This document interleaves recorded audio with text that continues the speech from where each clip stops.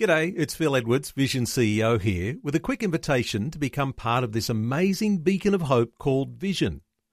Together we can put our love into action to help people of all kinds build or rebuild their lives on the truth of God. Please consider the part you can play during our upcoming Visionathon appeal, remembering that it's your support that makes Vision possible, including this podcast.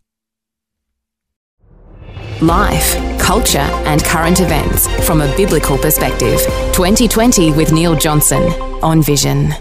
Let's turn our attention to one of the more remote regions in our nation, and certainly in the state of Queensland, where it's estimated there's one person per 32,000 acres. I've worked that out at one person per 130 square kilometres.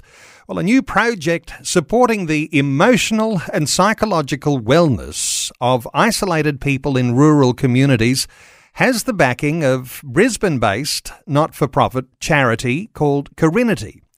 They're partnering with Queensland Baptist churches, and Longreach Baptist Church has launched what's called Outback Connect. The pastor of Longreach Baptist is Steve Ballin. Steve's joining us. Steve, welcome along to 2020. Thanks, mate. Thanks for having me. And Steve, just before we go any further, I might say that I'm a former Longreach boy, and in a time before your church was the Baptist Church, I was a part of your church when it was a part of the Brethren Assemblies. So I've got a wonderful affinity to where you're talking to us from today. Oh, that's good. You always find people that have been out here. A lot of people come out here to do their country service as professionals, or have lived out here for a couple of years. So it's it's good to hear that someone else has been impacted by the ministry out here. Well, let's talk about what you're doing with Outback Connect, because mental health is the issue here. I wonder whether you've got an insight for us on just how big an issue mental health is for those who are in isolated communities and living on the land. Yeah, look, the suicide rates in remote and very remote areas are nearly 2 times higher than in the more populated areas of our state. We know that there's a greater risk of mental health disorders by people living in isolated communities, and they have minimal actual relational connections. They don't have the physical communities that a lot of people do have. So it is a fairly significant need, and just to give you some idea, there's a number of people in our church that travel more than 50 kilometres. Some travel for more than 2 hours just to come in and be part of our service on a Sunday. So you're talking about a lot of area and not many people in between. So, yeah. Is it the isolation? Are there other factors in all of that affect the mental health of people who are living in country town areas? Yeah, it's the isolation. It's also the breakdown of the local community. With new technology, technology can support, obviously, relational connections, but it's also something that distracts a lot of us from social connections. And add to that people are getting busier, even out here. It detracts from their mental health. But probably the most significant fact is that the farmers out here have a very intimate relationship with the land. People probably don't realise this, but whatever happens to the land happens to them. They're living on the land. It's what they see 24/7. It's what they drive around. And so when the land's in drought, when things are dying, when it's barren, that's their experience. That's how they feel. And so their mental and emotional state can often follow what happens with the land. And we're coming off the back of 10 years drought out here at the moment. So, it can be really hard. We'd often not think of it like that. When things go good on the land, you've got farmers who feel like they're doing well, and then things go and take a downward spiral and their whole world gets turned upside down. There's a certain image, isn't there, of country people, of farmers. It's a tough image. It's a self-sufficiency attitude type of image for rural communities, but that perhaps is maybe more of a facade, because obviously things are going a little deeper than that when things don't go so well. Yeah, it is tough, and knowing how to get the help they need can be a real barrier, especially for a lot of these people, because they are very self-determined people. They are people that are self-reliant, and they don't have a lot of places to turn. So I guess that's where we step in with our Outback Connect ministry. in trying to journey with them to help them to find better health and to support them in the decisions that they're making. Now, it's called Outback Connect. Honour to you at Longreach Baptist Church and to Carinity, and they've ploughed a few dollars into this. A community-led care program. How does it actually work? How do you connect with people in the Outback? Yeah, so there's really, I guess, a couple of different levels that we're looking at. The primary level is that we have developed a team of everyday people with the intention of them connecting and supporting isolated people.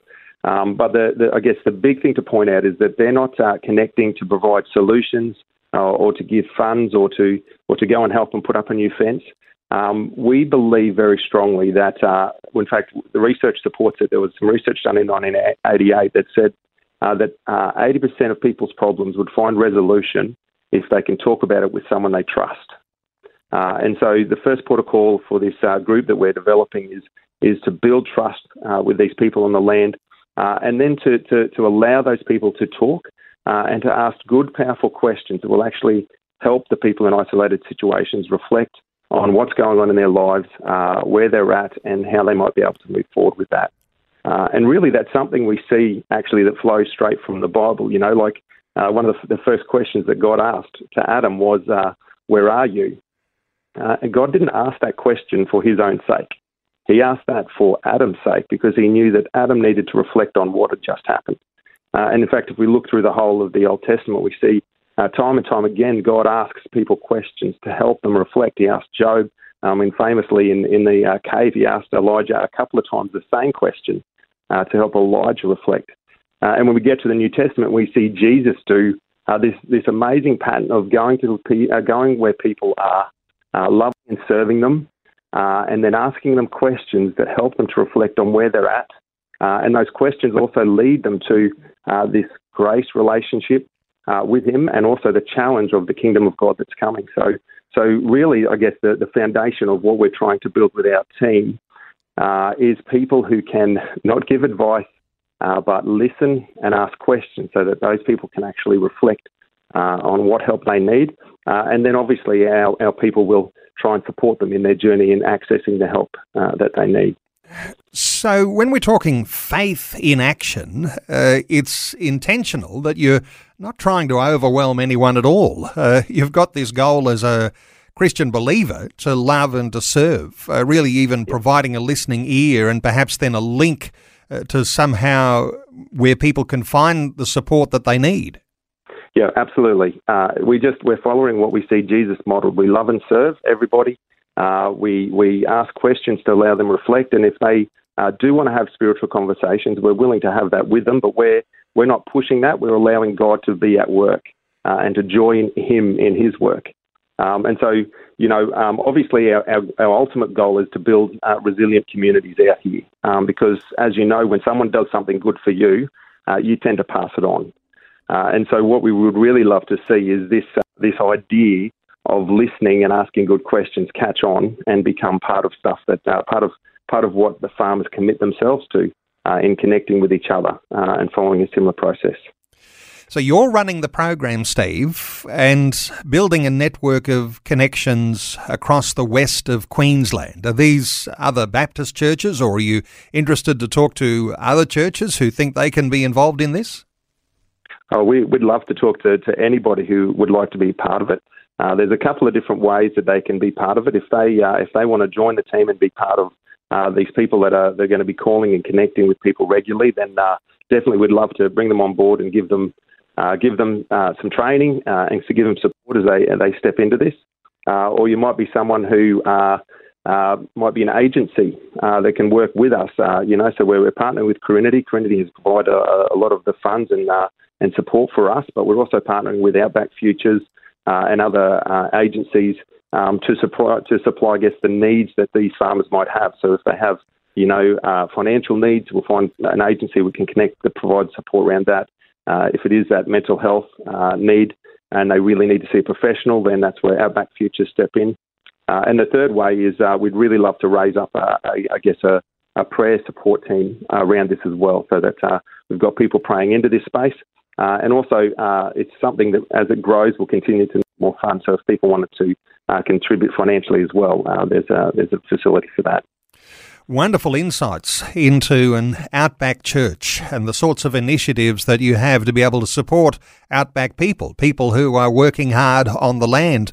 There's some other things you're doing too, Steve, some events that you're running, paddock days. Give us an insight into what a paddock day is. Yeah, so paddock days, we want to support people holistically. We realise because most farmers, as you said before, they are self-reliant. They often don't look for the support they could use. So these paddock days are a way of providing, a way to develop resilience in holistically in their lives. So we've got some great ag consultants that we're working with that will come out and run workshops around nutrition and even agribusiness. And as well as people from Outback Futures coming to talk about emotional resilience and things like that. But really the thing we're passionate about happening through those days is just the relational connections happening between us and the farmers, building that trust and helping them to be able to sort of step into this model of community-led care that we're pushing. So we're going to be holding these paddock days actually on properties throughout the West, and they'll be free to the people that want to attend them.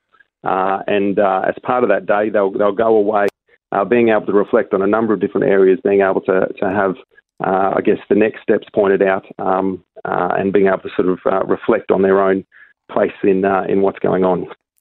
Well, there you are in Longreach at the Longreach Baptist Church, Steve, and there'll be listeners perhaps around the Longreach area. But listeners further afield who might want to make contact and find out how you're doing things and just connect with you and that sort of network that you're looking to establish, you'd like to hear from people. You've got a website, longreachbaptist.com.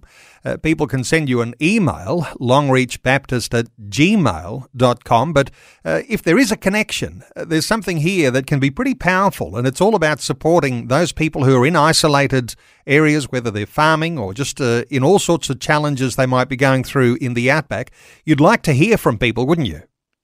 Yeah, absolutely. Would love to. Yeah, send us an email. I guess they can even give me a call on my mobile, 0412 218 020, and I'd love to hear from anybody who's interested in being part of this program. And I imagine that for listeners around your region there, turning up to church on Sunday might be a useful way to find a new friend too, or that listening ear when you're looking for some solutions to some challenging issues. And it might not be just you. It could be someone in your family, or it could be one of the staff you have working for you on your farm. Longreach Baptist Church, longreachbaptist.com.